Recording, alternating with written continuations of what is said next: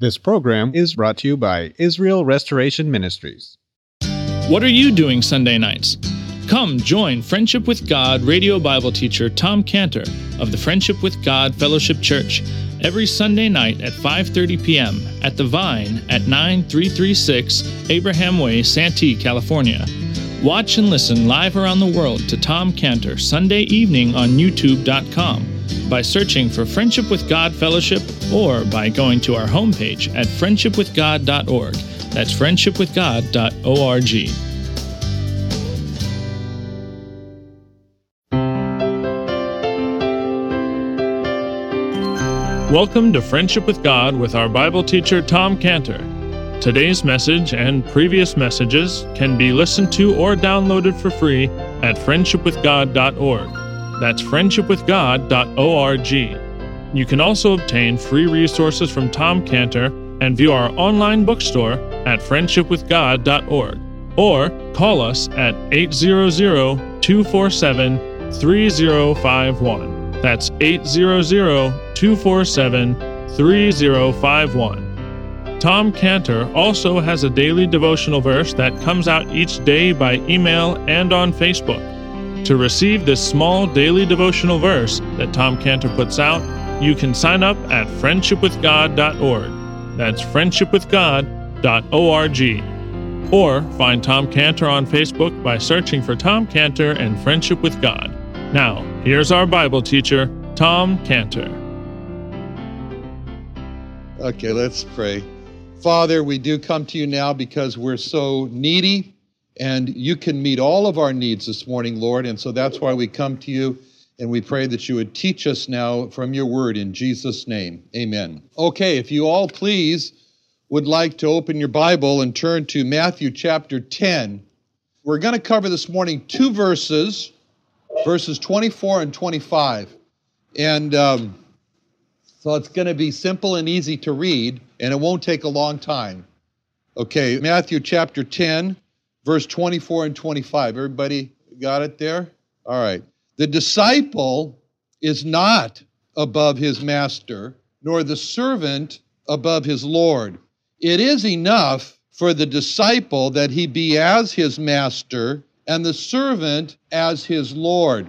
If they have called the master of the house Beelzebub, how much more shall they call them of his household? Those are our verses. That's what we're going to focus on. Now, in this passage here, what's happening, what we've seen so far, is the Lord is intensely interested in reaching all the land of Israel, all the Jewish people, with God's great invitation to come and be saved. It's like it's Noah's time. There's the ark of salvation. He wants the people to be saved from the judgment of God, from the condemnation for sin, for the sentence of being cast into hell. And so the Lord has chosen his very special 12, and they're going to go out as his representatives, and they're going to bring this life-saving message to the people that he has sadly called, in verse 16, the lost sheep of the house of Israel. And he doesn't want them to fail. He wants these 12 to be successful. So in this chapter, it's a chapter of preparation. He's preparing them before they go out. He's preparing them for what they're going to encounter. He's preparing them by warning them. He's preparing them by equipping them for what they need to know in order to face the challenge and be overcomers. In no way does he ever, in this chapter, tell them to retreat in the face of danger. In no way he's telling them to run away when opposition comes, but he's telling them to hold their ground, fight, and he wants them to know, behold, verse 16, behold, I send you forth as sheep in the midst of wolves. Be ye therefore wise as serpents and harmless as doves. Now, they're going to come to know this opposition, and they're going to see this opposition, and they're going to understand that the opposition that they're going to face in no way can be explained on a human basis. This is not simply a human hatred, because what he's doing here is he's enlisting them in an army that will encounter spiritual forces beyond themselves, and that they must learn this lesson that the Bible teaches, 2 Timothy 2:24, where it says that we as the servant of the Lord. The servant of the Lord must not strive, but be gentle unto all men, apt to teach, be patient, and meekness, instructing those that oppose themselves, if God peradventure will give them repentance to the acknowledging of the truth, and that they may recover themselves out of the snare of the devil who are taken captive by him at his will. This is the point. The people that he is sending them to have been caught in the snare of the devil who are taken captive by him at his will. That's a description of the souls that they are being called on to come and rescue. And the devil's not going to easily give up his prey. There's going to be a battle. There's going to be spiritual powers of darkness that are going to be at war. In this battle, what he is telling them is that it's worth it. The battle will be a personal attack on you. You will feel it.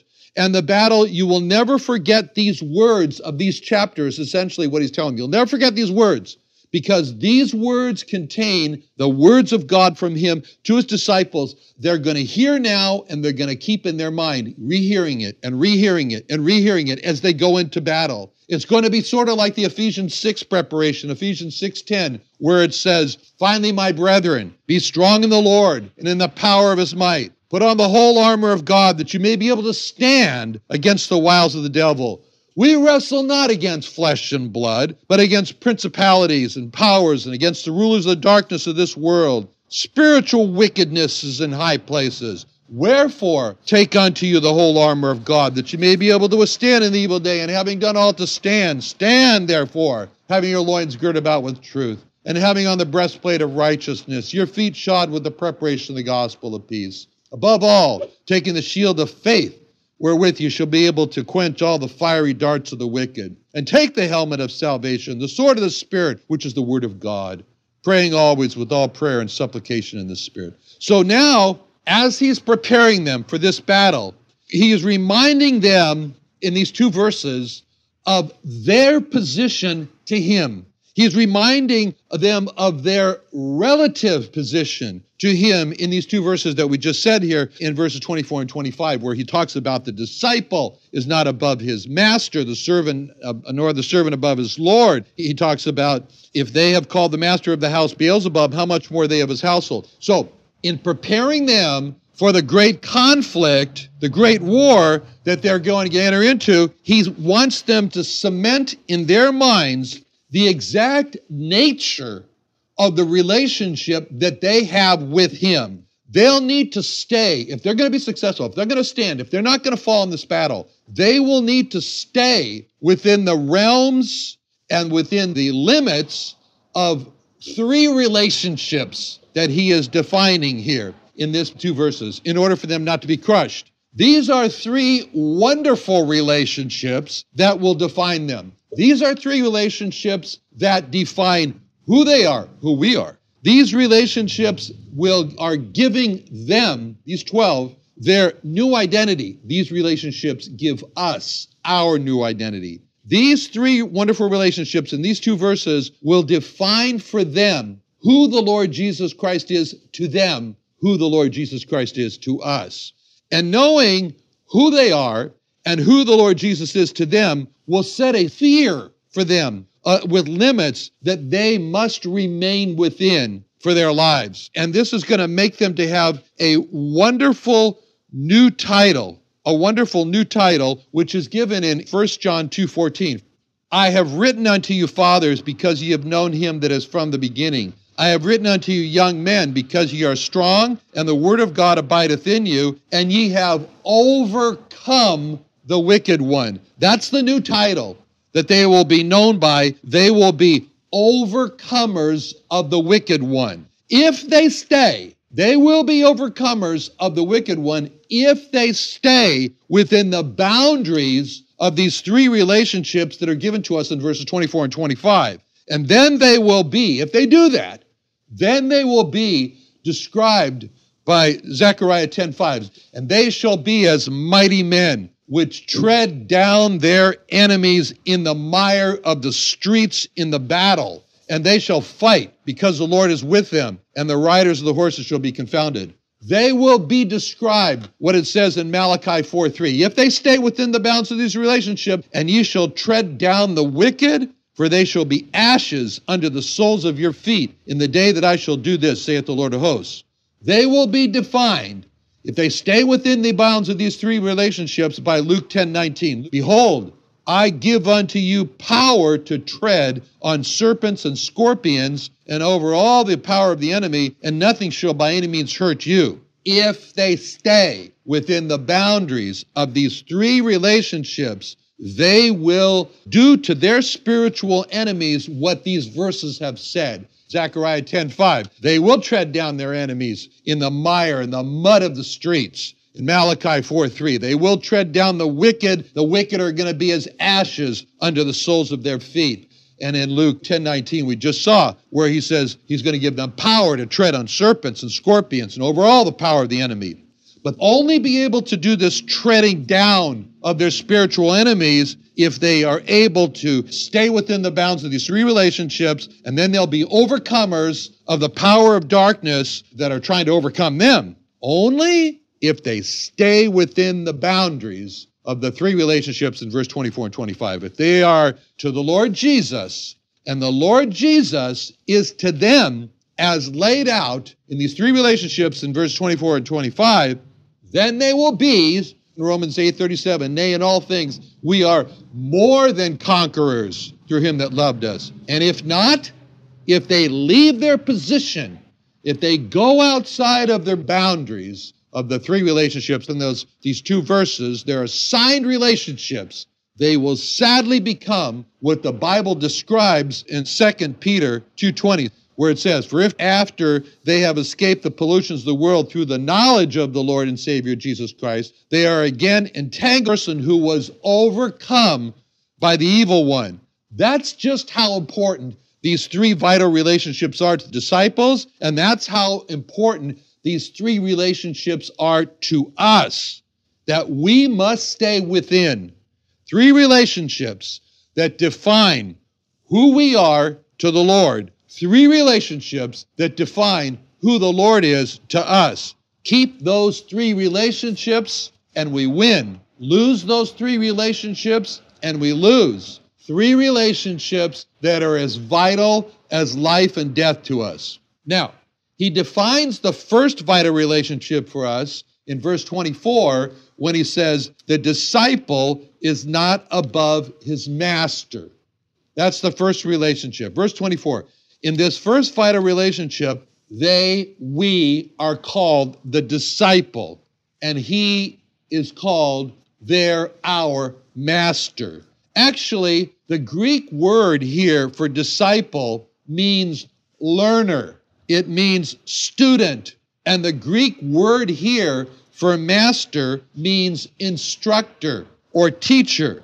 So when we look at verse 24, we have a much better understanding of what he is saying when we look at it and see that he is actually saying in verse 24, the learner is not above his instructor, or could be the student is not above his teacher. In this vital relationship, we stand or we fall based on whether or not we accept and take our position in this relationship as the learner, where we see the Lord as the teacher. Well, what does that mean? That means that a person cannot be a learner unless he sees himself as needing to learn. A person cannot be a learner unless he's eager to learn. A person cannot be a learner unless he sees himself relative to what he doesn't know as knowing nothing compared to what he must learn. A person cannot be a learner unless he comes to the Word of God, the Bible, with a heart that yearns to learn, that hungers to learn, that thirsts to learn.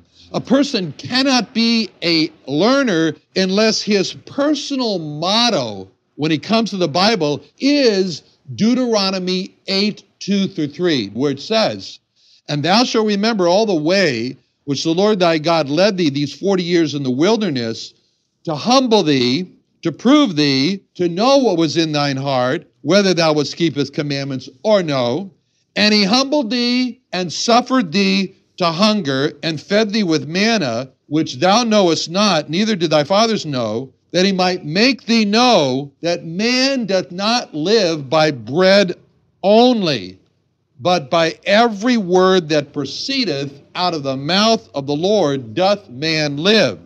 A person cannot be a learner unless he comes to the Word of God and said, unless I receive teaching, unless I receive instruction from the Bible, I will die. I need this teaching from the Bible more than I need my food for my body to live. A person can't be a learner unless he has that motto, unless he has that attitude, unless he comes with that spirit. A person cannot be a learner unless he wants to take what he learns and use it to change his life. He wants to see his life molded by what he is taught. Like David said in Psalm 86:11, teach me thy way, O Lord, I will walk in thy truth. Unite my heart to fear thy name. A person cannot be a learner unless he says, teach me thy way, O Lord, I will walk in thy truth. In other words, he's saying, I'm not learning just to get information. I'm learning to change me. I want that information to change me. It will change me. God will make sure it does. But that's how I'm collecting this truth. A person cannot be a learner unless he wants the knowledge to change his life. That means when we come to the Lord Jesus, we must know that we need to learn. There's so much we don't know. In fact, we are more conscious of what we don't know than conscious of what we do know. So the person who thinks he knows a lot, and he looks at the Bible and he says, yeah, I know the Bible. Or he looks at life and he says, yeah, I know life. He's not a learner. He's not a student. He's not a learner. He's not a disciple. That's the first relationship that the Lord Jesus has laid out for his disciples and for us. When he said in verse 24, the disciple or the learner is not above his master or his teacher. And the reason the Lord Jesus states as his first relationship is because this is first and foremost. There is no going anywhere unless this one is set right. It's the most important relationship. It's the relationship of the believer as the learner and the Lord Jesus as the teacher, the believer as the student. That's our identity. That's how we see ourselves. We are the learner. Color us learners. Color me a learner. The student and I, we learn from the Lord Jesus. Woe be to the believer who opens up his Bible and says, I already know that. I know that. I already memorized that. I can start that. You start the verse, I'll finish it. And then he yawns in a boredom and says, there doesn't appear to be anything new for me to learn. I already know it. I've been a Christian for so long, and all this is for new Christians, for baby Christians. I'm a mature Christian. I'm about as old as the paint on this building. So when the Lord sees that kind of response to God's word, God says, I really can't help that person. I'm sorry, because he's failed in the first relationship, which is to be a learner and for me to be the teacher. So verse 24 helps us to see ourselves as learners and the Lord Jesus is our teacher. I love the hymn, and you do too. We come, O Christ, to thee. And one of the stanzas in that hymn says, thou art the living truth. All wisdom dwells in thee. So that statement about the Lord Jesus, it lays out so beautifully our relationship with him. We're students. We're needy. We need to be taught truth. We come to the Lord Jesus as the living truth. And as students, we see that all wisdom is in him. That's the first of the three vital relationships that the Lord has said that we must have with him. And if any person fails in that first relationship, he'll wash up on the shore, having lost the naval battle at sea with the powers of darkness.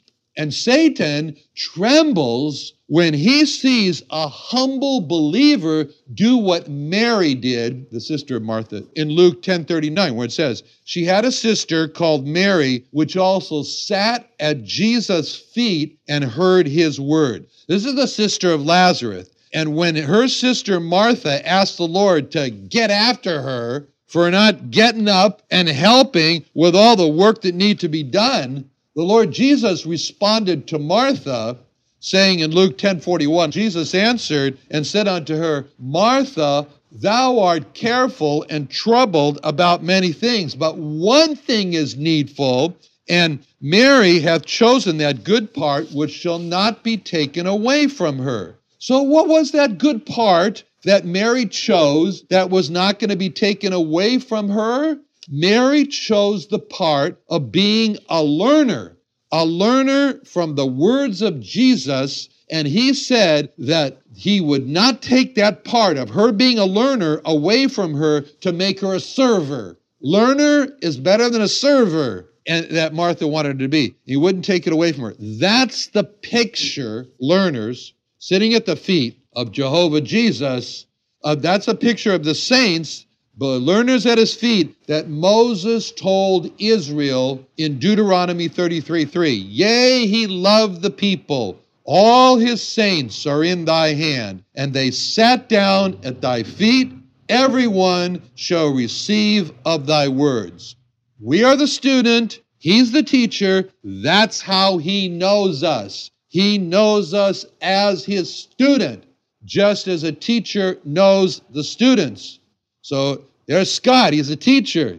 He knows every student who comes into his class. And if there's someone who comes into his class and he doesn't know him, Scott will know it. And so when there are those who come to the Lord Jesus with all their good works that they've done for him, and they say to him in Matthew 7:23, and they say to him, Lord, didn't we do all these things? Then the Lord responds to them in Matthew 7:23, then will I profess unto them, I never knew you. Depart from me, you that work iniquity. When he says, I never knew you, that means I never knew you as one of my students. You're not part of my class. They didn't have that relationship of being one of his students, just like a student who's not a part of Scott's class or any class, and he sneaks in to the teacher's class and takes a seat in the back there, and as soon as the teacher sees him, the teacher, like Scott, would say, what are you doing here? You're not part of my class. And a true believer is a learner, and he learns from his instructor, the Lord Jesus, and he's part of the class that the Lord Jesus is the teacher. That's the first vital relationship that the Lord tells his disciples that they must keep themselves within. This is a sphere. Being in the class of Jesus is a sphere that they have to keep themselves in. As learners, they sit at the feet of Jesus and they eat his words like they eat bread when they're famished. And so he's saying, keep being a learner and you will rise up. Stop being a learner and you will fall. As it says in Proverbs 24:16, for a just man falleth 7 times and riseth up again, but the wicked shall fall into mischief. Why does the just man fall 7 times and rise up again? Because he's a learner. And after each fall, he learns how to get up again. Why does the wicked fall and not get up again? He's not a learner. And after that one fall, he doesn't learn how to get up again. So this is the first preparation that the Lord Jesus is giving to his disciples to stand when he sends them out as sheep among the wolves. Be a learner. Learn from me. First and foremost relationship to keep. Don't become an old, crusty, know-it-all believer. That's like the closed clamshell that cannot be opened. Be like the child who's excited to learn something new from God. Be like a flower that opens when it feels the warm rays of the sun on it. Be like the flower that opens where your heart opens when it reads the warm truths of the Bible. First vital relationship, we know ourselves as learner, we know him as teacher. Now in verse 24, the Lord gives us the second vital relationship that must be kept. And he says in verse 24, the servant as his Lord. So in this relationship, in verse 24, we are called the servant, and he is called our Lord.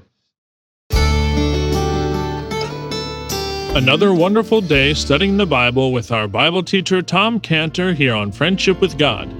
Don't forget that today's message and previous messages can be listened to and downloaded for free at friendshipwithgod.org. That's friendshipwithgod.org.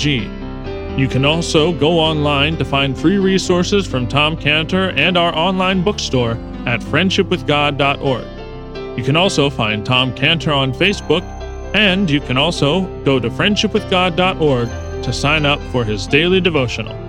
Tom Cantor is also the founder of Israel Restoration Ministries. You can visit that website at israelrestoration.org.